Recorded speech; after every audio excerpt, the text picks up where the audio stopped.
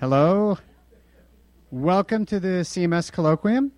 I'm Nick Montfort, and I'm pleased to introduce our speaker, Jesper Juul. He's here. He teaches at the NYU Game Center.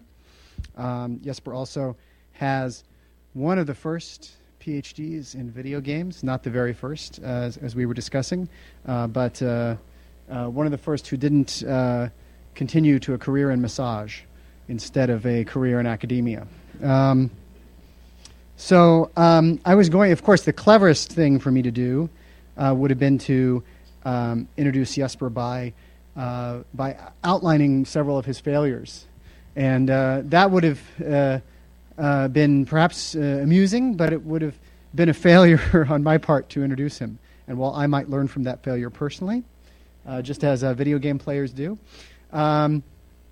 you wouldn't learn. So I want to mention some of the things that Jesper has done, including these fine books. The first of which, Half Real: Video Games Between Real Rules and Fictional Worlds, is a really excellent description of how video games have special qualities that aren't found in traditional board and card games, that they have the ability to engage with fictional worlds in a significantly richer and deeper way. And there is actually perhaps some element of failure or reconsideration or revision that goes into this. I'm thinking of Jesper's 2001 presentation at Brown in Games Telling Stories. This is a discussion that in which he began trying to make these very sharp distinctions between what games were and what stories were. And where that led him eventually was to a book in which he was really looking at how they were distinct in certain ways and engaged in other ways. And so that's one of the things I really respect about Jesper, is his ability to see what is productive and what needs reconsideration about thinking, and to move forward with that. And of course, Games Telling Stories is still taught worldwide by people who have no idea that he has progressed in his own thinking. Casual Revolution: Reinventing Video Games and Their Players is Jesper's next book, and there he discusses the important question of really how to define and characterize what a casual game, which everyone seemed to know what it was, really is, and developing a concept that enlarges that to activities like Guitar Hero and Rock Band, and considers that the relationship between gaming and audience, and the changing relationship between gaming and perhaps that the idea of the hardcore gamer and the particular enthusiast who is of a very limited category is the main thing that's repudiated by casual gaming. And of course, we're looking forward to hearing tonight about The Art of Failure, his most recent book about playing video games and sometimes, as in this Konami track and field screenshot, not succeeding on your way toward mastery and toward the pleasure of success at the game. Jesper's also involved on the side of production, and has been involved in, I think, some very intriguing ways in producing digital media, producing video games. And aside from his, strictly speaking, industry experience, I want to highlight his role in the Commodore 64 demo scene and his production during a game jam of the game 432, which is a game that, among other things, requires you to uninstall Java, turn off JavaScript, install Microsoft Silverlight, and undertake other sorts of activities which aren't traditionally recognized as part of gameplay, but which in fact might be even in less conceptual games. So we're very glad to hear from Jesper, and glad to have him visiting here at MIT. And so I'll turn you over to him to tell you about The Art of Failure. All right, thanks. Thanks a lot, and thanks for inviting me. And I'm glad to be here at the great CMS Colloquium series, which is a fixture on my podcast list, definitely. Thanks for the introduction, Nick. So Nick already introduced some of the stuff I just wanted to kind of mention briefly. But I think just to kind of characterize my three books in a slightly similar, different way, you could say the first book I wrote, Half Real, was in a way this kind of big theory of video games. and especially focusing on the rules fiction distinction that I'll be returning to a bit today. My second book, Casual Revolution, was more about what was happening at a particular point in time a few years ago when the audience for video games was significantly enlarged. And this was something I think we still see happening in cell phone games, and in the fact that the new promoted consoles aren't as technically powerful that they relatively used to be. And so Art of Failure is about a particular part of video games, but a part which I think has a longer temporal perspective, if you will. It's also part of the Playful Thinking series that I edit on MIT Press with Jeffrey Long and William Uicho. This is a series that grew out of the Singapore MIT Game Lab, now the MIT Game Lab. We also have another book coming out right now, Greg Kostikian's book on uncertainty. But this particular book, The Art of Failure, really came about because I was playing probably the millionth game in which I was out of my mind with frustration. And I realized that it seemed there was such a kind of basic question about failure on which very little had been said. And so it also seemed to me that the question of failure ties into a particular moment in kind of popular consciousness. So there's a story that tends to get retold a lot, which is something like this, that even though we think failure is a bad thing, actually it's really productive, and we should really cherish it as this kind of great learning moment. So we have something like Catherine Schulz's book on being wrong here, but also it seems to be almost its entire own cottage industry of motivational T-shirts and posters, this emphasis on failure as something positive, and you should fail faster when you do your startup and all these kind of things. And in a way, my impression or my attitude is that, well, not really. It's just, in a way, it isn't true. That failure also does actually have a raw quality of being unpleasant, and that this actually is pretty important. So to give you an idea, let me just read from the kind of the beginning of the book. So it starts like this. To begin with a confession, I'm a sore loser. Something in me demands that I win, beat, or complete every game I try, and that part of me is outraged and tormented whenever I fail to do so. Still, I play video games, though I know I will fail at least part of the time. On a higher level, I think I enjoy playing video games, but why does this enjoyment contain at its core something that I most certainly do not enjoy? And I was playing this game Patapon. Things were going well, but when I came to the desert, my tactics began to fail. I repeated the trusted triangle, triangle, square, circle sequence of button pushes, but my warriors continued to burn to death in the sun. I failed the level. I tried again. I could not glean from the game if my timing was off, if I was using the wrong sequence, or if something completely different was wrong. I put the game away. I returned to it. I put it away again. I did not feel too good about myself. I dislike failing sometimes to the extent that I will refuse to play, but mostly I will return, submitting myself to a series of unhappy failures, once again seeking out a feeling that I deeply dread. It is with some trepidation that I admit to my failures in Patapon, but I can fortunately share a story that puts my skills in a better light. I'd been looking forward to Meteors for a long time, so I unwrapped it and selected the main game mode. In a feat of gamesmanship, I believe, I played the game to completion on my very first attempt without failing even once. Naturally, this made me very angry. I put the game away, not touching it again for more than a year. And I've not been able to repeat this first performance, unfortunately. So, in a way, I've kind of come to think that you can see there is something kind of there of course is something that is slightly different in games. So if you're taking a driving lesson or you're taking your driver's license, you don't get disappointed if you never fail. So that's not how it works, right? So I've come to think that video games in a way are fundamentally about failing and not about winning. And games are about failure because it's the failure that binds us to the game. So it's the failure that makes us realize that we're flawed. It's the failure that makes us put in effort in order to escape it. And so failure is a kind of moment of truth, a moment that makes us think. It's also the moment where we come to see that we're not doing the right thing. Right? That we thought we knew how the world was connected and put together, and now we realize that we were wrong in a fundamental sense. So you can frame this as a kind of paradox, which is like this. So in general, as humans, we try to succeed and to avoid failure. When we play games, we experience failure. And so it seems that we seek out games, although we will experience something that we normally avoid. And in a way, this is actually quite common, right? So hundreds of millions of people around the world play video games and games on a regular basis, and most of them will experience failure while playing.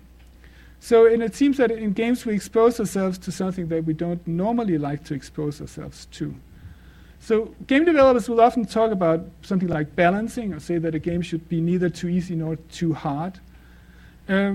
Unfortunately, this actually doesn't really explain the paradox. It just simply demonstrates, I think, that everybody is aware of its existence. But it's also a bit of it has a bit of a fractal quality that I'll talk to, and it's a bit of a rabbit hole. So let's go down that rabbit hole of failure. I do think there's a kind of dark beauty inside games, or an element of pleasure spiked with pain.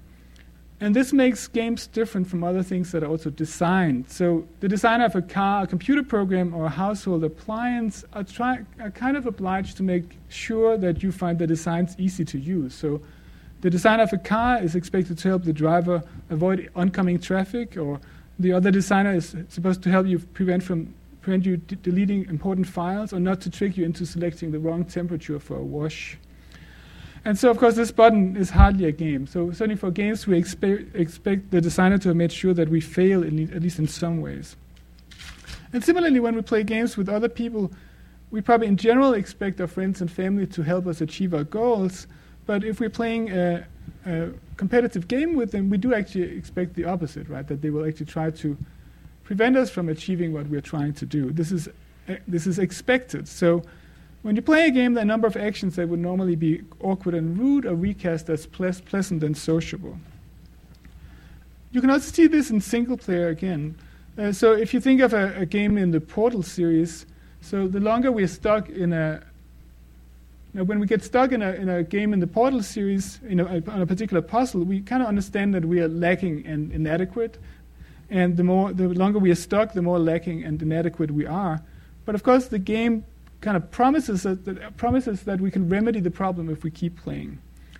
But before we played a game in this series, we probably didn't consider the possibility that we were the kind of person who would have problems solving these kind of warp-based spatial puzzles. Because we'd never seen these puzzles before, so it's not something we were anxious about. So you can see that this, in a way, is what games do. Right? They promise us that we can repair an inadequacy, but it's also an inadequacy that they create in the first place. And this also means you can kind of compare games to stories in this way, that in a way, if you read a detective story, you follow the detective, and there's always this possibility at the very end that you can believe that you had actually figured it out all along, even if you didn't state it explicitly. Right? And so you can always, through stories, we can feel that we are smart and successful, but stories are also polite in that they never call up bluff. And games are in a way more honest, right? That we may believe that we figured out how things are supposed to work, but if we haven't, the game will actually tell us so. So you can say that novels or movies concern the personal limitations of others, but games concern our actual limitations and self-doubts. And this is actually kind of complicated and special. So it's so complicated and special that there are books that exist to explain this problem to children. So this is a book called Liam Wins the Game Sometimes. And it was created to teach children how to deal with winning and losing. And the author tells the child that it's okay to feel disappointed, but unacceptable to throw a tantrum, because it is being a poor loser and it spoils the whole game. Others do not like playing with poor losers.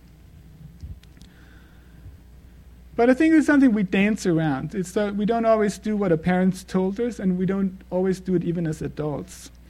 So this is from the 2010 World Cup. I don't know how many of you were following it, but as someone...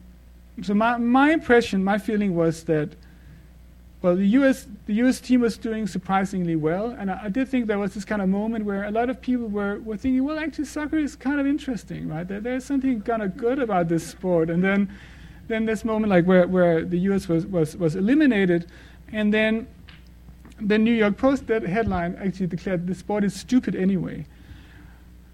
And I think this points to a fundamental thing, right? In a way that we have ways of denying that we care about failure in games. So we can dismiss a game as poorly made or even stupid, but we also understand that this the kind of type of defense in a way is so childish that we have to use it in this kind of half-joking way, as in this headline. So I said failure in games is strange in that we seek out something that we normally avoid. This is not a new aesthetic question exactly. This is, it occurred to me when thinking about it that this is actually part of a much longer history or much longer discussion of often called the paradox of tragedy or the paradox of painful art, which again you can frame this way, like in general we avoid situations that arouse painful emotions, but then we do have painful emotions in response to some art, and then it seems we seek out art that we know will arouse painful emotions. Again, somewhat weird or somewhat paradoxical. And you can find any number of books on the subject, such as like The Paradox of Tragedy or Noel Carroll's book on horror cinema. I think in common discussion, this is often explained with reference to Aristotle and his concept of catharsis. And in general, it's probably understood to mean that in our regular lives we experience various unpleasant emotions, but that if we also experience these in fictional form, we will be cleansed of these emotions in general, and we come away in a way like lighter or kind of purified in a sense. This doesn't really ring true for games, it seems, because if we experience a humiliating defeat, we really are filled with emotions of humiliation and inadequacy. Games don't exactly purge these emotions from us, they produce them in the first place, in a very direct sense. And also, as you know, it's not simply that the paradox is not simply that games or tragedies contain something unpleasant in them, but that it seems we want this unpleasantness to be there, right? So it's not like if you go to a theme park, you might be annoyed at the fact that there are long queues, but you really don't want the queues to be there, right? But in these cases, we do seem to want it to be there. Also, actually, one note about Aristotle here, it's not that clear what Aristotle means. He only mentions catharsis once in the Poetics. So there's like a history of long disagreement about what he actually meant. But it's usually understood as this kind of cleansing or purgation of unpleasant emotions. So Aaron Smuts, a philosopher, says in a way that there are typically three different kinds of solution to this paradox. One is the deflation argument, which is saying that because it's art, it's not actually painful. And so in some variations, say Kendall Walton would say that even though we may seem to be distressed by experiencing art, we're only actually pretending to be so. That's his argument. The compensation argument, in a way, is also where you might place Aristotle. This idea that pain is outweighed by positive emotions. So, for example, in Noel Carroll's theory of horror, he says that his claim is that we really don't like to see the monster at the center of the story, but that we do it because it will give us some knowledge that we really want. So this is a kind of compensation argument. The third argument is the non-hedonic answer, which is to say that we actually don't really mind pain in the first place. This is a slightly more unusual kind of way of solving the problem. So you can think of it. And also, I should say that the compensation argument is also built into the children's book I was quoting, right? This idea that in a way, though it may hurt, it's necessary in order to be part of the group. And it's also part of many kind of conceptions of sportsman or sportspersonship. So you can think of it how it would work in a game. So is it such that if you fail in a game, it's harmless since it's just a game? Or could it be that it's a price we pay in order to play? Or could it be that actually it's just like real life, there's nothing special about failure in games? And the answer is? Well, let me use another example. So a few years ago, I got a new cell phone that came with a game called Super Real Tennis. And this was this kind of fairly middling tennis game, but it gave me a lot of headaches. And the reason was this, that every time I completed a game, no matter how far I had progressed, it always gave me this message, right? Please check the basic operation methods. And so these instructions only told you basically sort of like move the stick left to move left, and sort of press the button to hit the ball. And so I kept returning to them to try to figure out if there was something I missed. And I always kind of kept asking myself, like, why did the game keep telling me to read the basic instructions? Was I that better player? Were there normal and advanced instructions that the game would show to smarter players? And I was pretty convinced that this was some kind of designer oversight, but I couldn't really escape severe self-doubts due to the small free tennis game. So in psychology, this is called, you can discuss this via attribution theory, which is this idea that when something happens, you tend to search for a cause for it. So in this case, I could kind of ask the question, like, was this my fault or was this the game's fault? Could I improve? And in a way, the game seemed to be telling me that I couldn't improve since it was always referring me to the basic instructions. And of course, then there's also the question, was there something wrong with me? Is there something wrong with me since I couldn't actually progress? And the game kind of seemed to imply that like regular smart people would actually be progressing where I was not. And so this is in a way like just how a kind of fairly simple kind of message about failure can actually make you feel about it or experience it in very different ways. And so I clearly wasn't playing optimally when I was playing super real tennis. And it's that kind of trap that's pretty easy to fall into. In sports psychology, actually, this is a kind of common discussion. So you'll often be told that you have to replace frustration with curiosity when you perform poorly, or that you really have to play for the joy of the game rather than for winning. So again, a kind of paradoxical answer to this question, saying that if you really want to win, you have to play as if winning is not your ultimate goal. And this is actually something you will often find when sports writers write profiles about particular players. So here's one from the New Yorker about Magnus Carlsen, the top chess player right now. And he says, well, I don't think I've ever really been into setting myself these goals. I mean, just playing the game has been enough for me. So my feeling is that this is probably a kind of ideal, and it's probably a kind of ideal that top athletes deliberately play up to in interviews. And also because you perhaps like just to downplay other kind of benefits you might get from being a top athlete, obviously. And so when I was upset at a game like Patapong or a game like Super Real Tennis, this was obviously wrong of me. So one of the things you do learn is you should take responsibility for your actions. And so this is, again, another aspect of the paradox of failure. So this was a small kind of study I did a few years ago where I made a small game, and then I had a number of players play it through, and then I compared how they rated the game to their explanation of why they failed. And one of the things that became clear was that you would say that in a way it's always nicer to be able to blame someone else for failure. Right? I think on some level. But it was also clear that when people played the game, they rated the game higher when they took the blame for failure rather than when they blamed, say, the game or they blamed a lack of luck. So it does kind of, in a way, kind of demonstrate this thing that you have to go through that painful patch of responsibility in order to appreciate a game. And so when we talk about attribution and about failure in this way, I think you might easily assume that it would be the case that we would always dislike games that insult our skills in some way.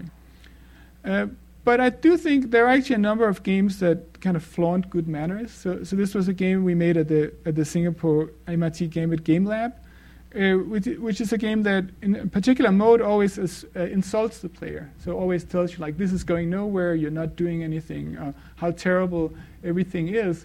And when we tested this on players, there was a kind of division between some people who felt really insulted, just plainly insulted, and those who kind of understood it as a kind of taunt that works in the kind of game frame, where it's just a kind of extra motivation. So you can see that, again, that even here there are kind of two different kind of frames in it. One is this idea of the game telling you that you're not improving, and this being kind of very demotivating, and the other one is this idea of games as being a special space and where you can kind of insult each other and be unhelpful, and this is actually motivating. And this, so you can see how this actually is replicated even when you go down in details. And you can see similarly a commercial game like Portal 2 will actually tell you, remember before when I was talking about smelly garbage? That was a metaphor. I was actually talking about you. And so in Portal, this is a commercially successful game, but where I do think perhaps like people generally kind of buy into it, but I assume some people would also kind of dislike it. But you can see this in a way is this kind of fractal nature of our reaction to games. So in the big perspective, it seems that games appear to take place outside regular norms concerning like helpfulness and courtesy. But it also seems that sometimes you see, if you go down to a specific point, then actually the whole question will actually reappear. So I said that games give you a license to be unhelpful towards people or friends. But if you look at this particular guide to the game Carcassonne, it actually, there's a particular strategy guide to the board game Carcassonne that warns you that it's generally frowned upon to place a piece that directly prevents another player from completing a point-scoring city or road in the game. And so, especially if you're playing a two-player game, there actually is no difference between scoring a point for yourself or preventing another person from scoring a point. But nevertheless, this guide would actually tell you that if you did it in a too direct way, this would somehow be kind of out of bounds. So you can see that I think there really is a high-level pattern that games allow the kind of transgression of many social conventions. But this license is often incomplete and redacted. So some players do feel that their loved ones should always help them, even in competitive games. And not all players accept a game that taunts them. So what does failure do? Well, I think the contribution of failure becomes even more clear when it is absent. So failure does push you towards growth or towards reconsidering what you're doing. But players actually often need to be pushed because they're in a way actually lazy. So this is an example from Soren Johnson, one of the designers of Civilization 3, who talks about that in that game there was a particular problem, a strategy called lumberjacking, which would be that you just plant a lot of trees and then you harvest them, you plant more trees, and this is a great way of generating resources. Unfortunately, players found it really, really boring. But players would still do it. So it seems, again, I said that in a way we kind of expect games to make us fail, that in a way games are, in a fundamental sense, like unnecessary work. But at the same time, then you also find that it seems that to accept the task of playing a game is to accept unnecessary work. But it seems also that once we step inside games, at least in some games, we will actually suddenly become incredibly lazy, even when it's to the detriment of our own experience. And so then you can say perhaps that the task of game design then usually is to balance like the short and long-term goals by making sure that the path of least resistance is also the most interesting one. So in that way, we are kind of weird and contradictory, I think. And so when I was playing Patapon, I was searching for a solution online, and it turned out that there were a large number of players who were experiencing problems at exactly the same spot as me. And this I took as a hint that it was surely the game's problem, not my problem. And so, in general, we are a pretty self-serving species, and so we're more likely to deny responsibility when we fail than when we succeed. And so a technical term for this is something like motivational bias, but it's also captured in the phrase that success has many fathers, but failure is an orphan, is another way of saying it. Of course, the times I denied responsibility for failure in this game and stopped playing, it also meant that I would actually be forever stuck in this failure state. So because I didn't want to experience this failure, I was actually guaranteeing that I would forever not escape it, because I didn't want to play. And you could say that it's always the case in a way that the obvious response to failure is to practice harder, but we often choose a less obvious response. This is often referred to as self-defeating behavior. It's well studied in things like education, where students about to take a test might stay up late or consume alcohol, or even refrain from studying. Because if you then perform poorly, it's easy to make the attribution that you failed not due to ability, but due to, say, lack of sleep or being hungover or not having studied. So this is a kind of unproductive relation to failure, right? That in a way you seeking it, in a way you can actually seek out failure, but if you seek it out in a way where it feels less important or where it hurts less. And this, of course, it's not a good thing. For students, I think this is no laughing matter, right? But games are also a little different because games often make it easy for us to redefine what we consider a success.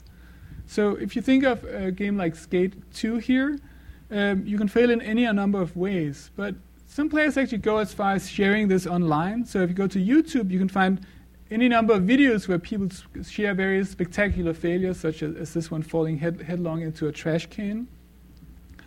And so these players are, in a way, nominally, like on paper, acting in a self-defeating way. But of course, a more accurate description would be that they're repurposing the game for themselves. And so self-defeating behavior and this like seeking out spectacular failure are two ways by which we can make failure feel less negative by actively seeking it out. And so you can, in a way, you can see it like this, that games are often criticized for being power fantasies, which I think they also are. But I do think there is also something else going on. Games also seem to contain a kind of lack of power fantasy in them, a lack of power fantasy about being stupid or incompetent, etc.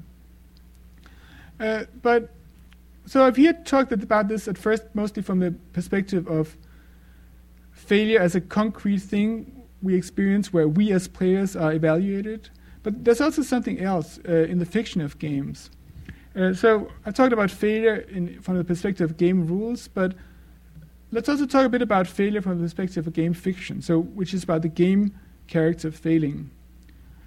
So going back in the history of video games, one famous book was Janet Murray's 1997 Hamlet on the Holodeck, which talks about a particular episode in Star Trek Voyager where Captain Catherine Janeway participates in a virtual reality program of a Victorian novel, falls in love, goes through a number of complications, and actually ends up deleting the program. And Murray describes a kind of appealing vision, I think, of this kind of virtual reality, complete world with naturally engaging characters where you experience a range of emotions that you expect from, say, like literature or theater or cinema.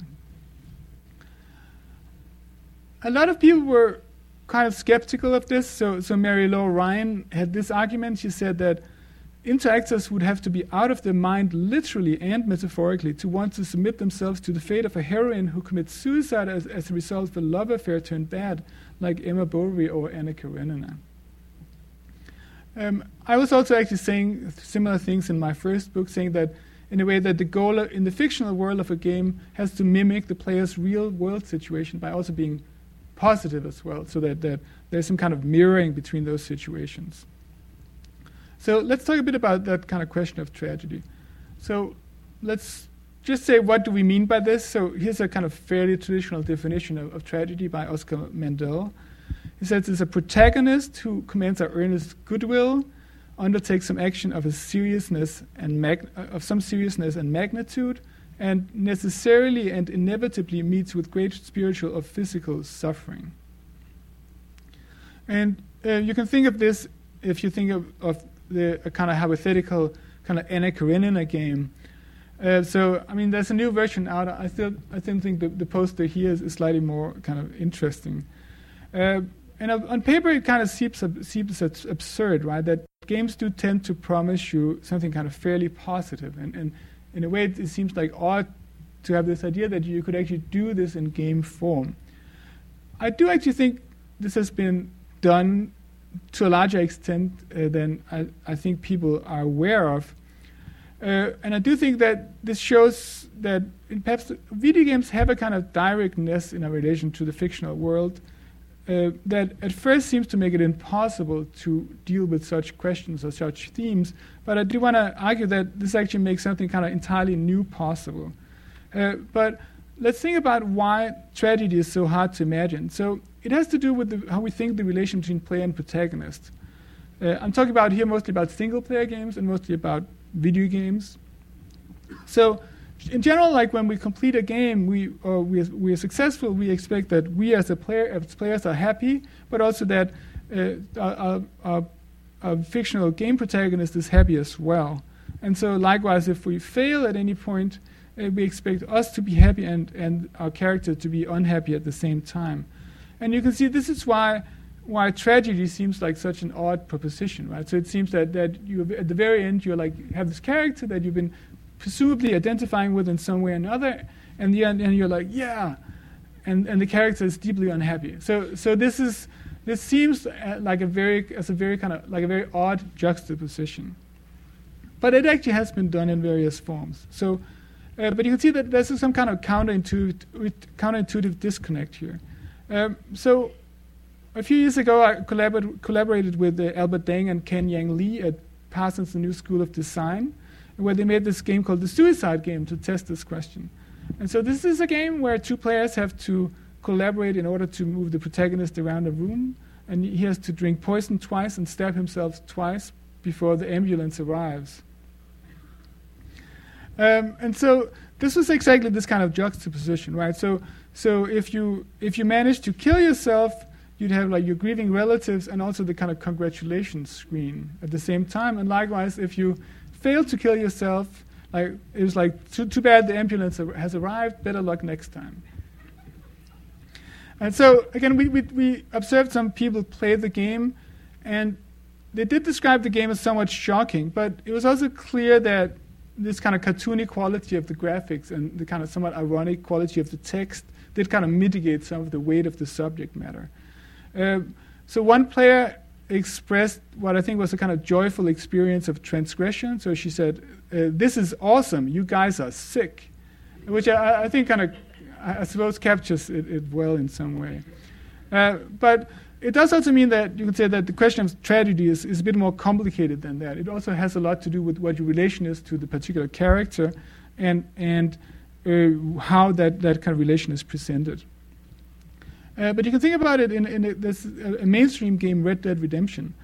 So this is a big budget game, which you can only actually complete by letting the protagonist die. So the overall plot is that John Marston here has lived a life of crime, and he's tried to escape from that. And then some people actually blackmail him into performing a number of missions that are somehow dubious in various moral ways, which constitutes the bulk of the game. And once that is done, our character is reunited with his family, and then you do a number of very mundane missions, such as rounding up cattle and scaring away crows and so on. And then finally, you're attacked by your earlier tormentors. And so throughout this game, whenever the protagonist dies, you're asked to retry from the checkpoint. But in this case, then at this very last mission with him, what happens is that if you die before your family has escaped, you'll always be asked to retry from the checkpoint. Then once your family has escaped, you get to this mission like bottom left, where you face overwhelming opposition and there's nothing you can do, and you're shot dead. So you can see that asking the player to sacrifice the protagonist is quite unusual for games, but it's also quite traditional seen from the lens of storytelling, right? So you can see this does answer one of the problems you had in this definition of tragedy I mentioned before, the problem of inevitability, which seems quite odd in games in a way.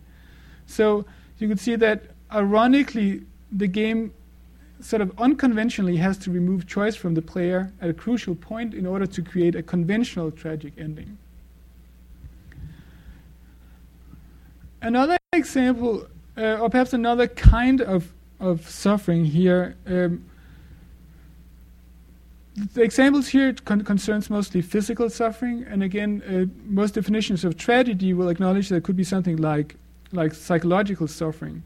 So this is Brenda Brathwaite's sport game Train, is being played here, and this at first seems to be a simple multiplayer strategy game where you have to pack some human figures into a boxcar. And what happens is once the first player manages to get to the end of the other track, you have to draw a destination card, which are face down. And then it turns out all the destination cards are names of German concentration camps from World War II. And so I think in the absence of prior knowledge about the game, most players seem to fail to realize that they're participating in this kind of game version of the Holocaust. And Brenda Brathwaite, who designs it, has described it as an experience of complicity, right? You've suddenly realized that you've been working towards a terrible goal. And so you can see, as it turns out, this use of deception is actually a different kind of experience where the discomfort of having worked for something very unpleasant or terrible actually turns out to be a strong emotional device that's very particular and unique to games, I think. And so it's not an experience of this being a trivialization, but more of feeling painfully involved in a historical event in a way we don't experience in merely fictional representations of these things. Another example might be Shadow of the Colossus. Of course, this is kind of purely fictional, but in this game, in order to save the girl, you have to kill a series of colossal creatures, which turn out to be this kind of slow-moving, melancholy giants. And then at the end of the game, it turns out they were actually innocent, and that you've really been kind of tricked into killing them, and you'll be punished for it, more or less. And again, this result of complicity is actually quite interesting, I find. So it seems that the physical destruction of the protagonist in a game is possible, but in a way, this kind of spiritual suffering of being forced or being tricked into participating in something terrible is actually more interesting. And it's also more interesting in the sense that the protagonist's position is mirrored by yours, because the protagonist has a flaw, and by playing through the game, you also end up feeling kind of directly flawed in this kind of moral sense. And so I do think that when we think of this from this kind of tragedy in the fictional perspective in games, there is this kind of directness, and I think that this is also source of many of the controversies about video games, this kind of confusion about when we talk about games, we often talk about them as if you actually made something happen. Because of course the things in games don't actually take place, right? We know this, but we often talk about violence in games or whatever happens in a game as if it was actually true, and this gives a lot of kind of complication.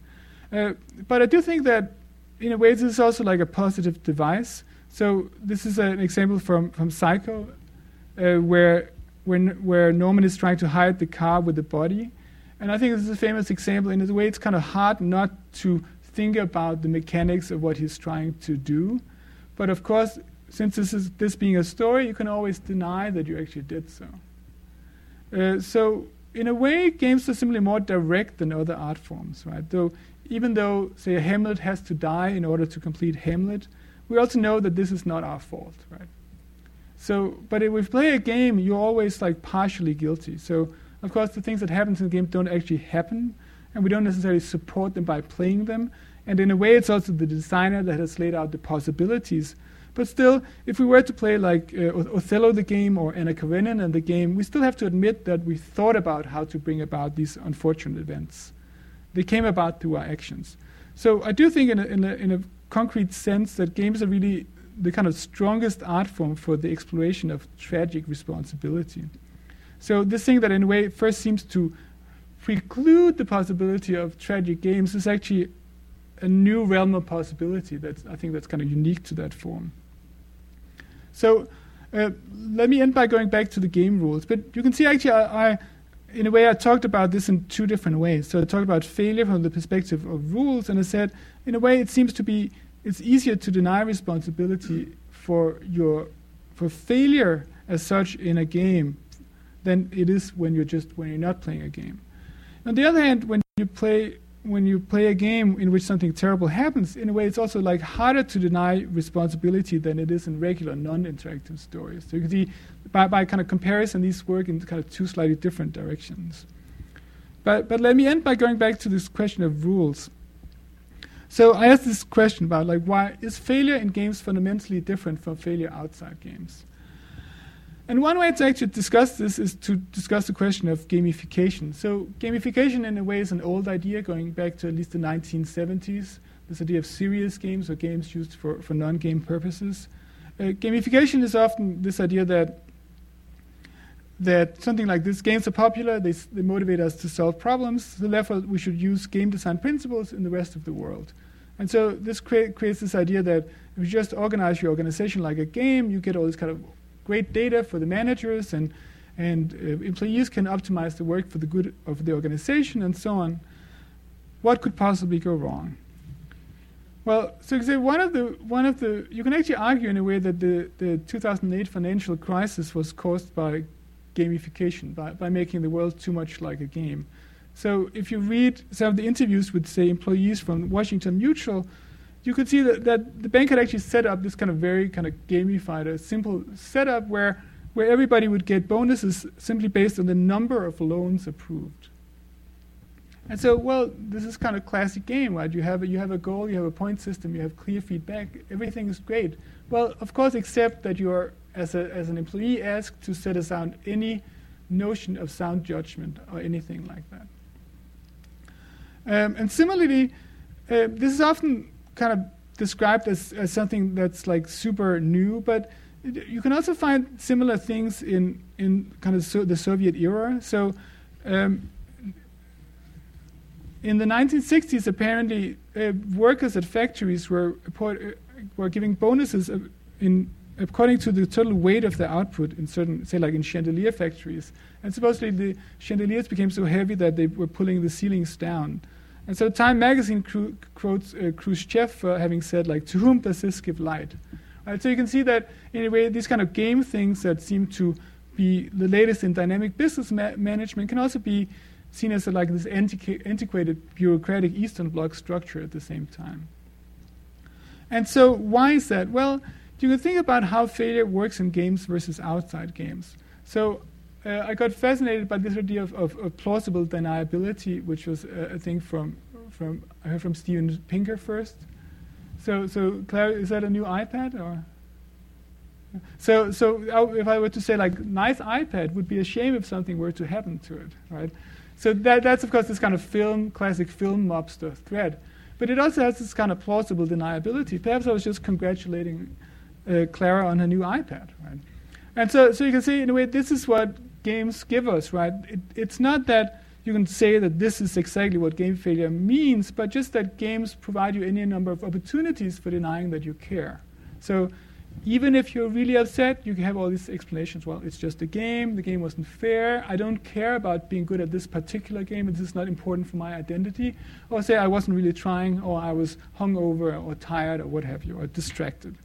So you can see how this is different, right? So because if this happens outside games, and we met with this manager who wants us to approve as many loans as possible, or to make as heavy chandeliers as possible, we can't just deny that we care about failure because we will be fired. And so this is this kind of uncertainty about what failure in games means is really the kind of feature, right? That this is what games makes what games make available to us. So you can put it this way, where the paradox of tragedy that I was referring to, in a way, is something for professional philosophers. The question of what failure means in games is something that we all tend to discuss. So we can really deny that game failure matters to us. And sometimes we're even completely dishonest about this. There's also something fractal about it. So it seems that, well, in games we treat things slightly differently from outside games. But sometimes it's doesn't quite work that way. Right? We don't like feeling responsible for failure, but we also have to do it. It seems that we accept unnecessary challenge by playing games, and then we're also very lazy. It seems that it seems that games give us the opportunity to, like, prevent our friends from achieving their goals, but yet sometimes we don't exactly do it that way. Sometimes we still think that our friends should help us. So you can say that, in a way, that all of the different kind of discussions and things we have around game playing, about game failure, in a way, are these kind of practical philosophies of failure. So sportsmanship is, in a way, a practical philosophy of failure, or just saying that it's just a game, or the fact you're a spoiled sport is also a philosophy of failure, or being a sore loser is a philosophy of failure, right? Because that's saying that, well, there actually is nothing particular about game failure that distinguishes it from any other kind of failure. And so I think this kind of fundamentally is the feature, right? But to kind of sum it up, what does failure do? I think failure forces us to reconsider what we are doing. It forces us to connect personally to the events in the game. It proves that we matter, that the world doesn't simply continue regardless of our actions. what does it mean? In a way, it's tempting to say that it's purely subjective, that it's just what we make of it. But the fact is, it's not quite within our power. So the paradox of failure that I discussed, like the paradox of tragedy and the general paradox of painful art, is not about universal agreements about to seek out things that we normally try to avoid. There are always tragedies that we don't really want to watch. There are horror movies that we are unwilling to bear. And there are also always games that we refuse to play with siblings or rivals or bosses or ourselves because we are too afraid of failure. And so perhaps we like to think of ourselves as these kind of noble sports people, but even the history of top players is full of examples of people who fail that test. So after winning the World Chess Championship over Spassky in 1972, Bobby Fischer began making a series of increasingly unreasonable demand for future matches, and actually ended up losing the title for that very reason. So Garry Kasparov thinks that the truth is that Fischer was really so afraid of failing that he actually preferred not to play. And then, of course, failed in a broader sense. And so, in a way, I would like to remove from language the phrase that it's just a game, because it pretends something that's not true, that failure is neutral as long as it happens in a game. But ironically, it's exactly this kind of faulty claim that gives us a chance to shrug our shoulders while fuming inside. It's a kind of pretense that gives us the freedom to count our successes and downplay our failures, even to ourselves. It's a kind of elusive space, I think, of safety that needs to be protected, but I think it always has to come with this additional license for us to be a little angry and more than a little frustrated when we fail. And so I think this fundamentally is how video games are the art of failure, the art form that deals with failure, the art form that deals with other people's failures, and most importantly, with our own failures. Thank you. Please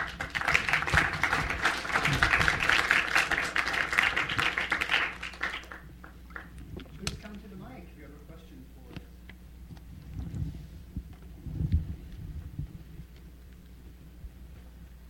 I'll go first. I have a feeling a lot of people have questions but are afraid of failing at this. So I love it. I love what you just said. So it's great. And I particularly liked your take on gamification in that regard. And this is not to sort of propose an alternative to what you're saying, but maybe to try looking at it from a slightly different angle and see how you react to it. Which your initial paradox is that we want to avoid failure and yet we don't in games. Is there a possibility that there's something called play failure, which is to say that we play at failing? Now, we really fail, and sometimes it feels bad and sometimes we don't play, but sometimes we're really playing to fail, to have the, because that's part of what play is about, is going into places we don't always want to go. And so it's neither real failure, but nor is it just saying, oh, it's just a game, but rather we're having a real experience of play failure.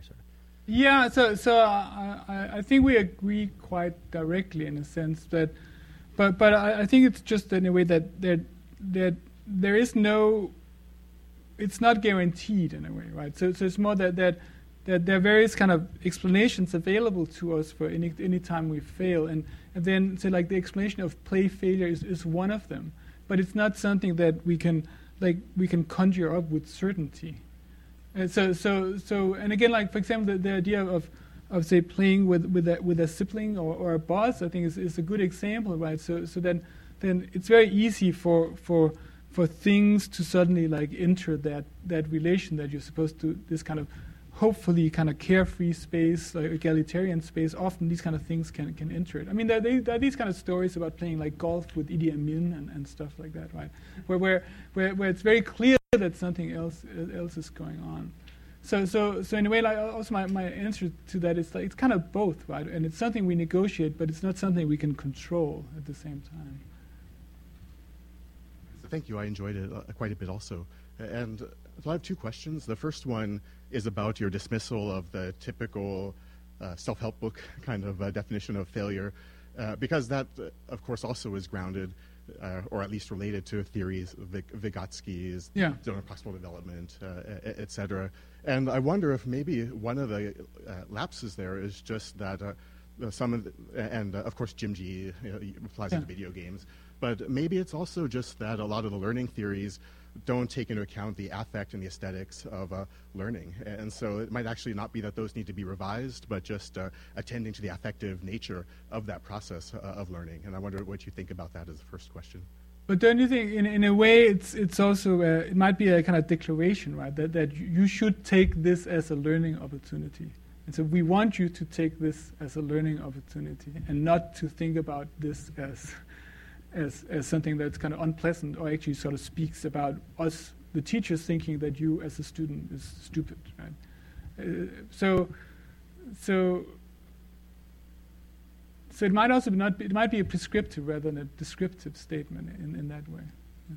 So is your idea that that the prescription comes from the term learning itself, or because my idea is that just that you could take the term learning, and if you think about it as an aesthetic event, then it might actually be a little bit more in line with what you're talking about. Yeah. So you can say that I would agree with Jim G on that, or you can also say that games are in a way like the aesthetics of learning, right? With all that comes with it, right? That it also, in a way, just kind of makes it slightly different in many ways. And the second question is maybe briefer, but it's just observing that. Of course, there's a taboo and shock that you mentioned with something like the suicide game that you put up, and then obviously looking at the history of video gaming, murder doesn't quite capture that same kind of taboo. And I wonder if,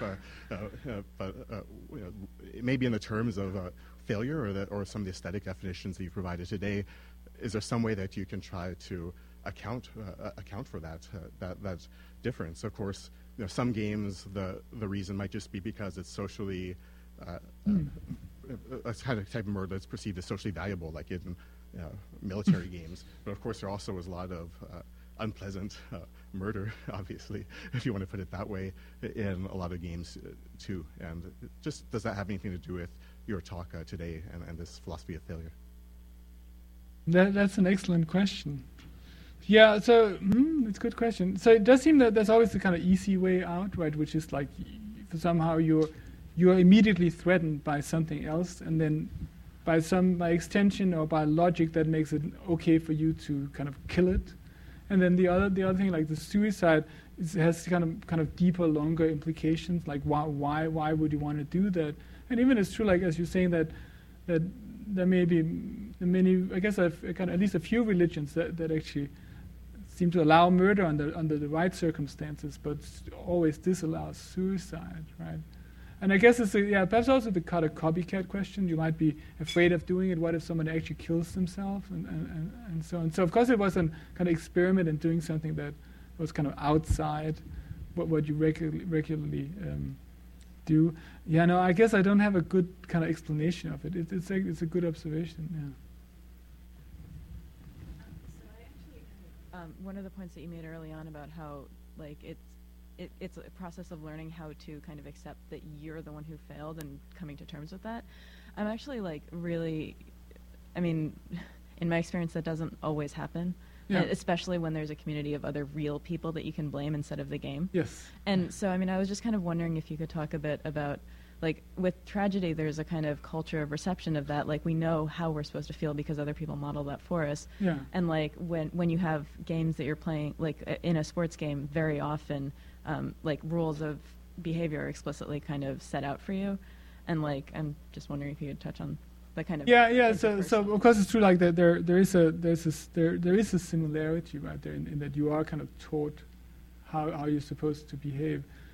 So one of the people I quote describes a few different definitions of sportsmanship or sportspersonship, and they often actually have to do with like what's inside the game and what's outside the game. Some of them might be this idea that you should not be too sore a loser lest you kind of endanger future games. So in a way that was like one of the, also in the children's book.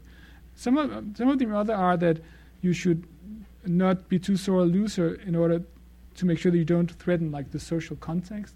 And then finally there's this kind of noble variation where in a way you should be exceptionally noble when playing games, and this is something that should then after that extend to your regular life. So this should be like the kind of prime shining example. And I do think we kind of, there's always this idea that this is what sports is, and then there's sometimes I guess the realization that it isn't quite, at least not always. So I guess I just perhaps just agree with you that there's a kind of social process around it, and then that it's always something that can be quite challenging, especially when you play with new people, right? Because you don't exactly know where the limits of taunting is, or the limits of unhelpfulness, or the limits of confrontation, where exactly that lies with this particular thing. Or I guess it also happens that if you're regularly playing with a group of people and suddenly there's a conflict between two people in the group, that can significantly change the game playing dynamics.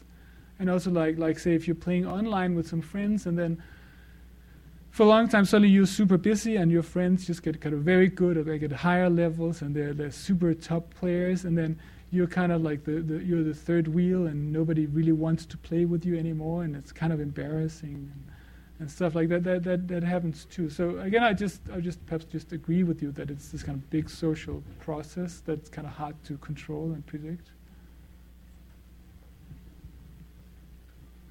Thank you very much.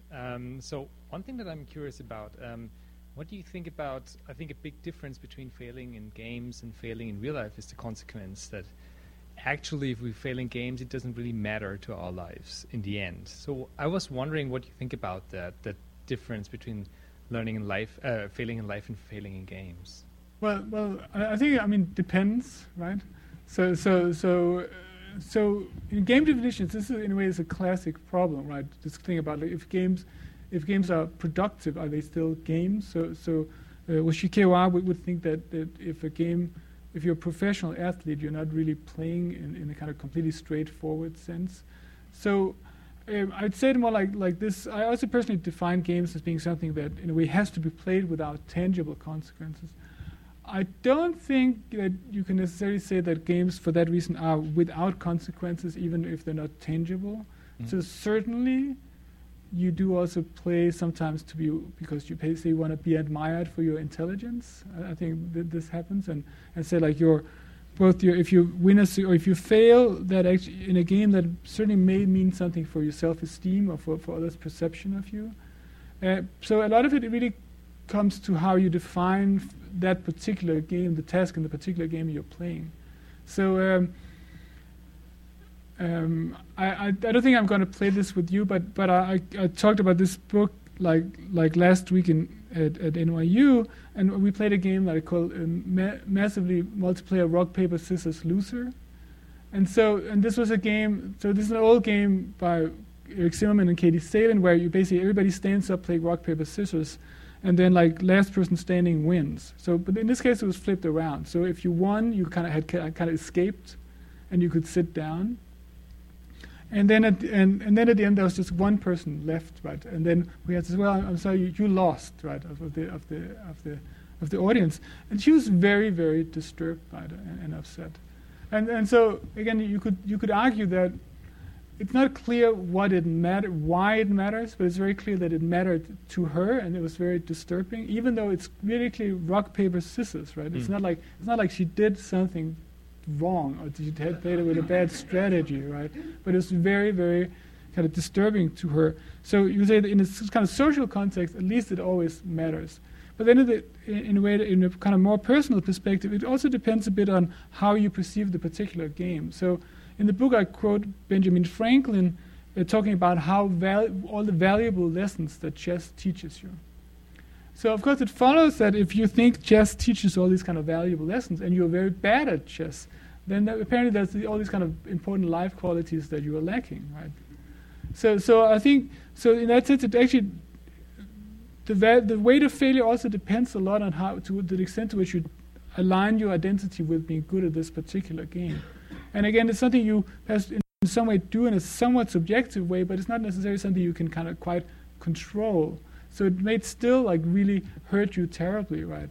And in that way, so for some people, it may be much worse to lose a game of StarCraft than to fail at a math test, right? If you kind of have kind of defined yourself away from math, but defined yourself like up in relation to StarCraft. So that means the better you want to be in the game, the more impact it has on you when you fail. Yes, yeah, definitely. So again, it doesn't mean it's not out without consequences in that sense. They're not just tangible in that in a direct way. We're having a very fun game of who gets to be next. Oh, Ask okay. questions up there. It's kind of great. I see some people failing in the back here. Yes. I have two questions, one short. One is, do you talk about robot unicorn attack at all in this book? No. Because when I think of games and failure, that's the first game that comes to my mind. Yeah. That was the short question. The first time I heard about this book, it made me immediately think of Halberstam's The Queer Art of Failure. Yeah. And I was wondering how, or if you thought you could kind of combine her concept into that book of that failure is a place for generating ideas, right? And is that we should embrace failure as a place to break away from orthodoxy. Yeah. And kind of the things you were talking about at the very beginning of this, right, where you kind of made the very similar point about games, right, is that we want to engage with failure in games because failure is the space in which we can experiment with what the game is giving us. Yeah. I'm wondering if you could think of some way to kind of marry those together to inform game design? Oh, okay, to inform game design. Well, I do think that there's some certain amount of similarity between the arguments, right? But of course, this is not a kind of political book. But I mean, so one of the points here, of course, is this idea that, in a way, failure also a lot of the weight of failure concerns how you frame it and what you consider important at that particular task. And of course, the queer art of failure does a similar thing on a kind of societal level, right? Saying that, well, actually, there are these kind of standards, but the important thing is also like to trying to fail at these standards and see like other possible ways to kind of live. So in that way, they're kind of pretty. That makes them similar. So from a game design perspective, I think it has to do with. You would say that it has to do with how strong the punishment is for failure. So if I first talk about robot unicorn attack, so there is this kind of trend. Some people call it mesocore. This idea that there are a number of recent games that are actually incredibly challenging, and robot unicorn attack might be one of them. In the fact that you play for such a short time. In a way, there's this kind of paradoxical. You can kind of say like the casualness of extreme challenge, right? Because if a game is extremely hard, then it often means you might only be playing for a few seconds at a time, which is, in a way, what I call like a super casual value, because it means you can just like play it even just like waiting for the subway or almost like getting into the subway. You can actually play several games. So it's actually super easy to fit it into your life, and so that creates this kind of way in which these kind of very challenging games, in a way, is a way of making things like more accessible. But the question is also for, if we think of this kind of queer art of failure question, in a way it's also about what happens when people fail. Like what are the kind of what kind of penalty is incurred. And so if you think of the kind of Skate 2 example, this is a game that doesn't care too much if you do something else than you were supposed to do. And it's also clearly by design that it's up to you as a player there might be a kind of official goals, but it's also perfectly okay for you to do something else. And I think this is like something that's kind of fairly new in game design, and especially comes with video games, this idea you can make this kind of fairly open space, and then even though you have an official goal, not worry too much if players do something else, and perhaps even support it. And again, this is something that happened after video games like left the arcade. In the arcade you couldn't do it because you had to kill people if they didn't do the right thing, so they could put in more quarters. But I think gradually, when games kind of came home, people have realized that it's become possible to actually like make this kind of space where you kind of let it be up to the player what exactly it is they want to do.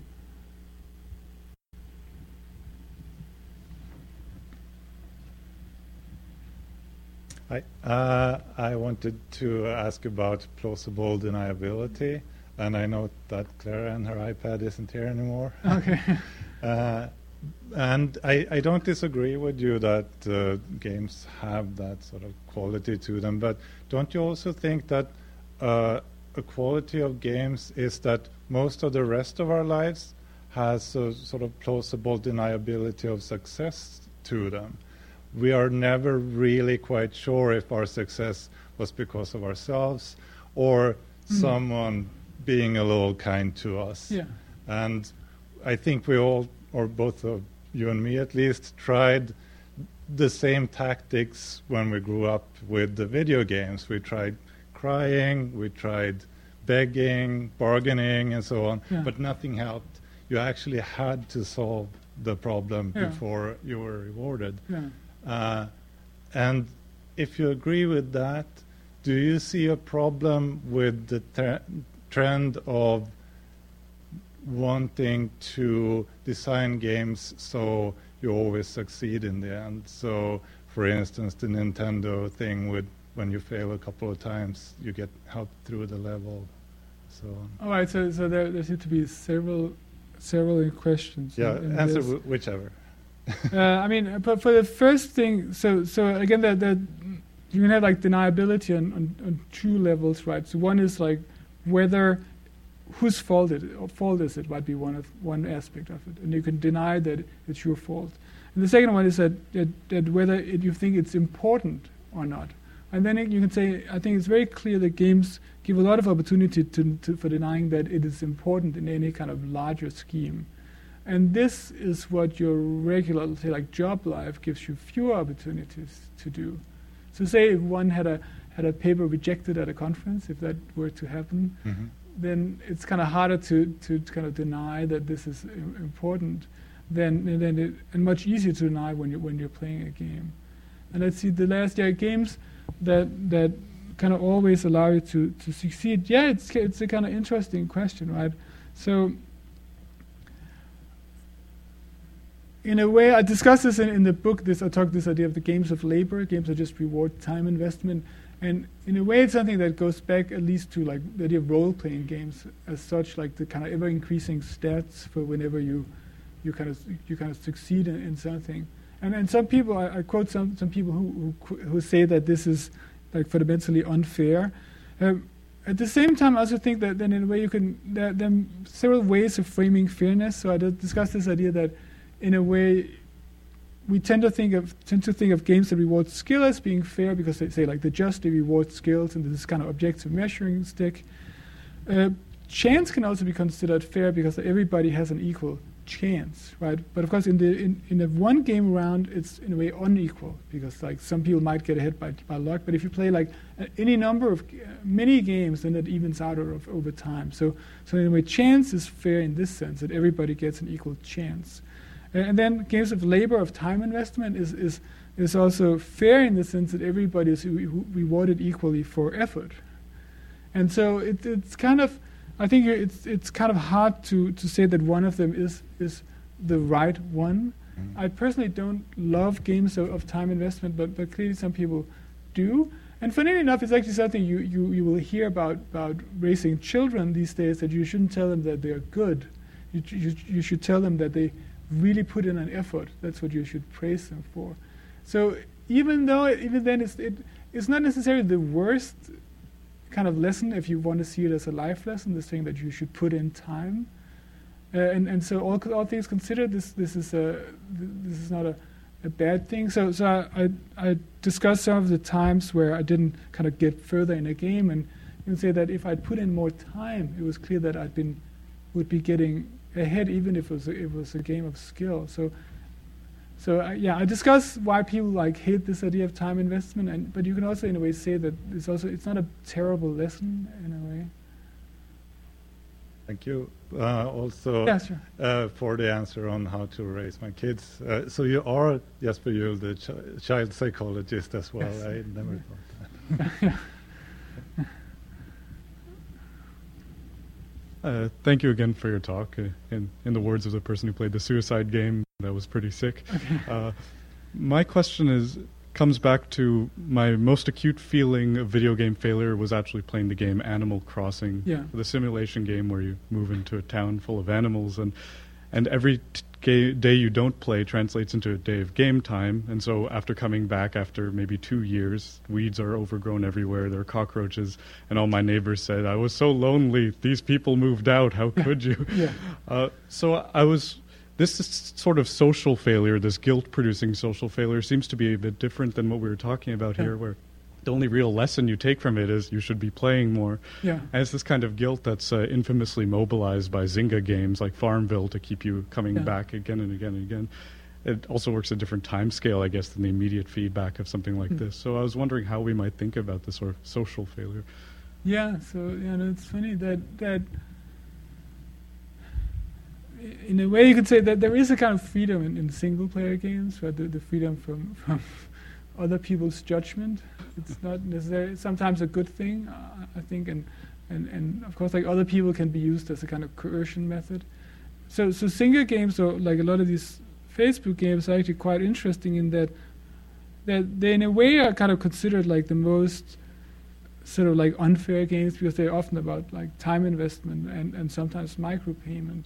On the other hand, they also you can see them as kind of permadeath games without death, in the way that often you actually only have one account, right? So you're only playing one game and it's tied to your account. So if all your crops wither and you don't have the spray to save it, then you're actually like really back at square one. It's really bad.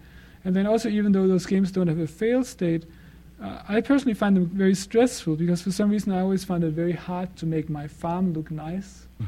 And then it was kind of stressful to have the note that these people would be visiting my farm, and it was kind of like, it was a mess. You know, this kind of thing where you can see other people design something, and there's like this fountain in the middle, and it's like there's this nice layout, but mine, regardless of what I tried to do, it was always this just like humble jumble of features, and it didn't make any sense, and this was kind of very, very stressful. And in a way, I do think this was kind of course, a great motivator for me to actually buy stuff. I resisted in the end, right? But yeah. So, but I guess I'll just say that certainly in a way that there is a freedom in playing single-player games, and that it's easier to define for yourself what things mean, and that like multiplayer games, games in a social space, are just always that more kind of. You're more kind of entangled in other people's perception of you or your actions, and this is obviously both a good and a bad thing depending on what you're trying to achieve. So yeah. So actually, I talk in the book that even when you're playing single player games, there are these kind of studies that suggest that if people are aware that somebody else is playing the same game somewhere, then they will like try harder. So right, that in a way the only way to escape the kind of the comparison with other people is to actually make up entirely new games for yourself, and that way to escape this kind of social judgment, even if it never actually happens.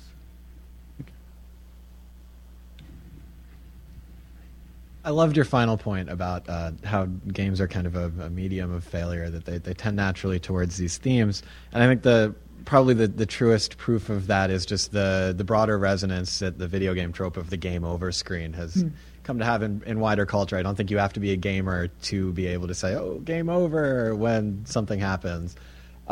So I kind of have two questions about that. The first would just be, what's going on in that metaphor? When people talk about real-life failure in terms of game tropes, what's being mapped onto the target domain of real life, and what do you think that means? And then the second question is maybe more speculative.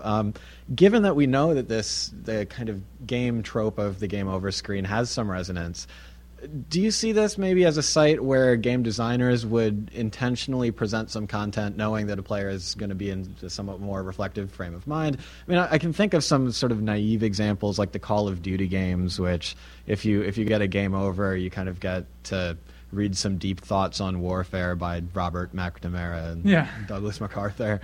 But is there another way that you could do it? Is there some way that this framing of experience within kind of a evaluation of failure could actually be a site of some kind of meaningful signification? Yeah, I guess for the first part, what's mapped, I mean, so it does seem that when you talk about game over, it does, what you're mapping from is this idea that in a way a game is this kind of finite temporary world. That in a way, in many ways, is kind of almost completely cut off from everything else. And then in a way, when you reach game over, that temporary world kind of disappears or collapses. Like entirely, it's So I think that's what the game over metaphor means. So of course it's used in relation to kind of real death, but it also means that this kind of thing that all this thing that was going on now is now completely gone. And I think that's what the mapping is. As for learning experience or the other experiences, there are these kind of kind of important quotes about war. I do think games tend to do it in a kind of slightly less lofty manner by say trying to give you information about how you failed or how you died. So, like in a shooting game, you'll often get some indication about who shot you and how. And so there's this kind of low level, you might say, like practical knowledge that's tied to failure and game over screens. And then I think perhaps there's also a kind of make people play again effect, which tends to say like give some kind of indication of like what's the horizon here, like what's the thing you would need to do to avoid failure in the next step. And this, in a way, is what I think games are kind of very good at doing. So actually, I have a game example I wanted to sort of play with select members of the audience. Can we do that? So does that answer the question? I think to some extent. But let me show you an example of what I think about this. If I can find my cursor, here we go.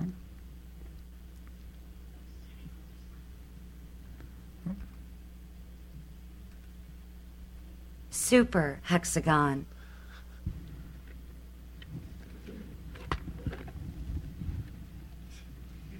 Oh, so we have to start this first.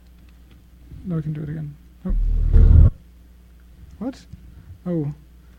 Big screen mode. Oh no. That was terrible.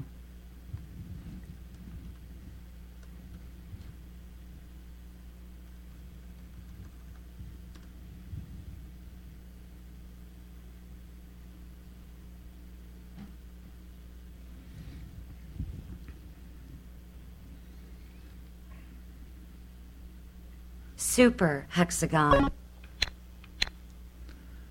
So, how many of you have played Super Hexagon? All right, so have you played it? I've watched a person play it. It didn't pull me in. So does someone want to have a go? So basically, we'll do the like one try per person thing.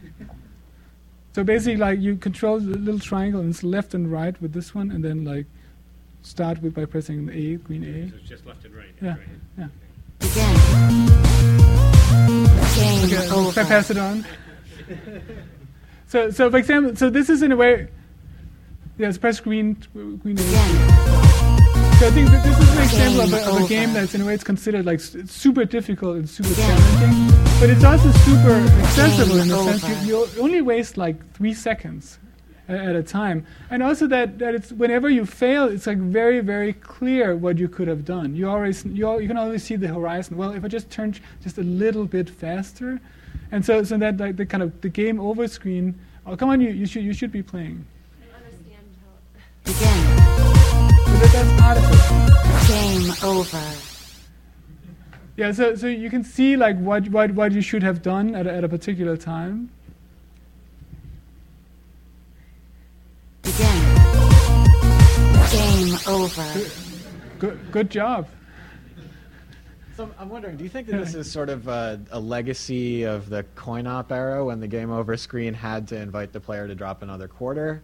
Or do you think this is? But it's kind of funny, right? You can see it in. So let's pause this example again.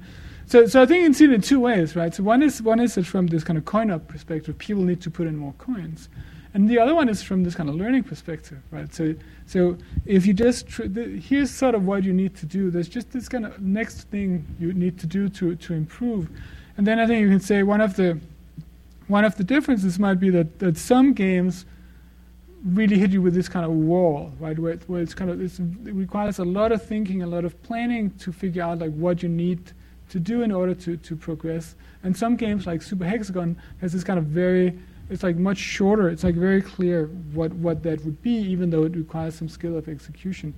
And then there's this kind of twist to that, which is that puzzles, in a way, by definition, are about giving you at least like one moment where things seem impossible.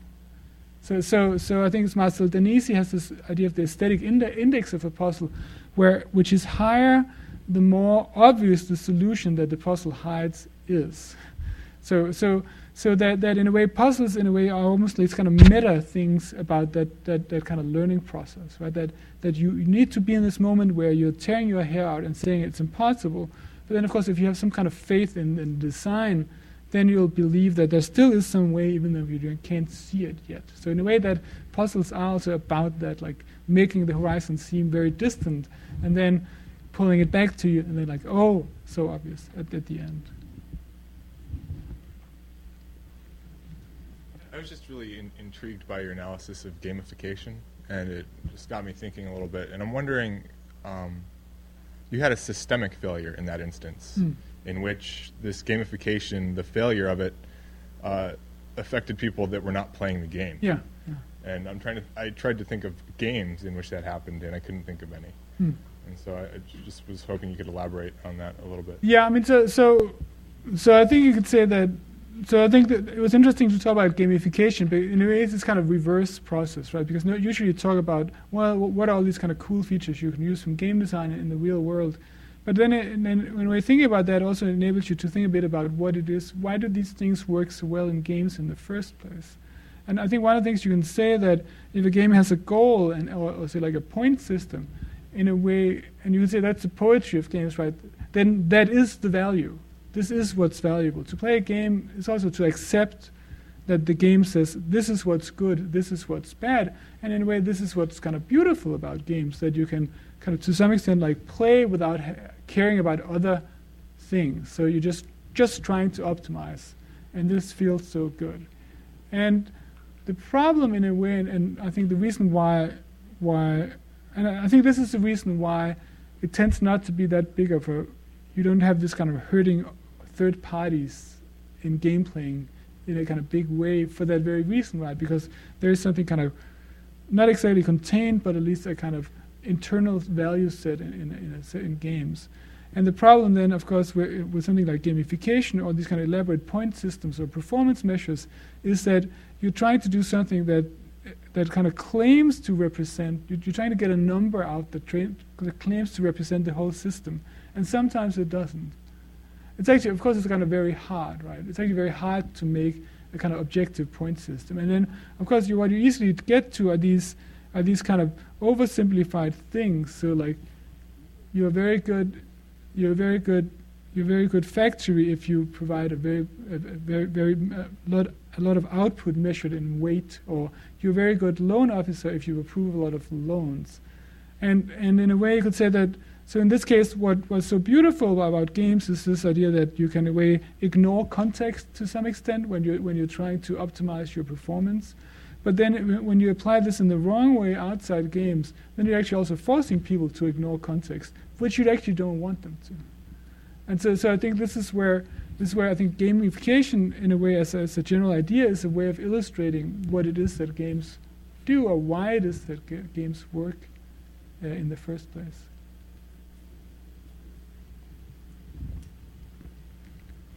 So Jesper, I wanted to ask about intentional failure in games, pulling punches, taking the fall. Yeah.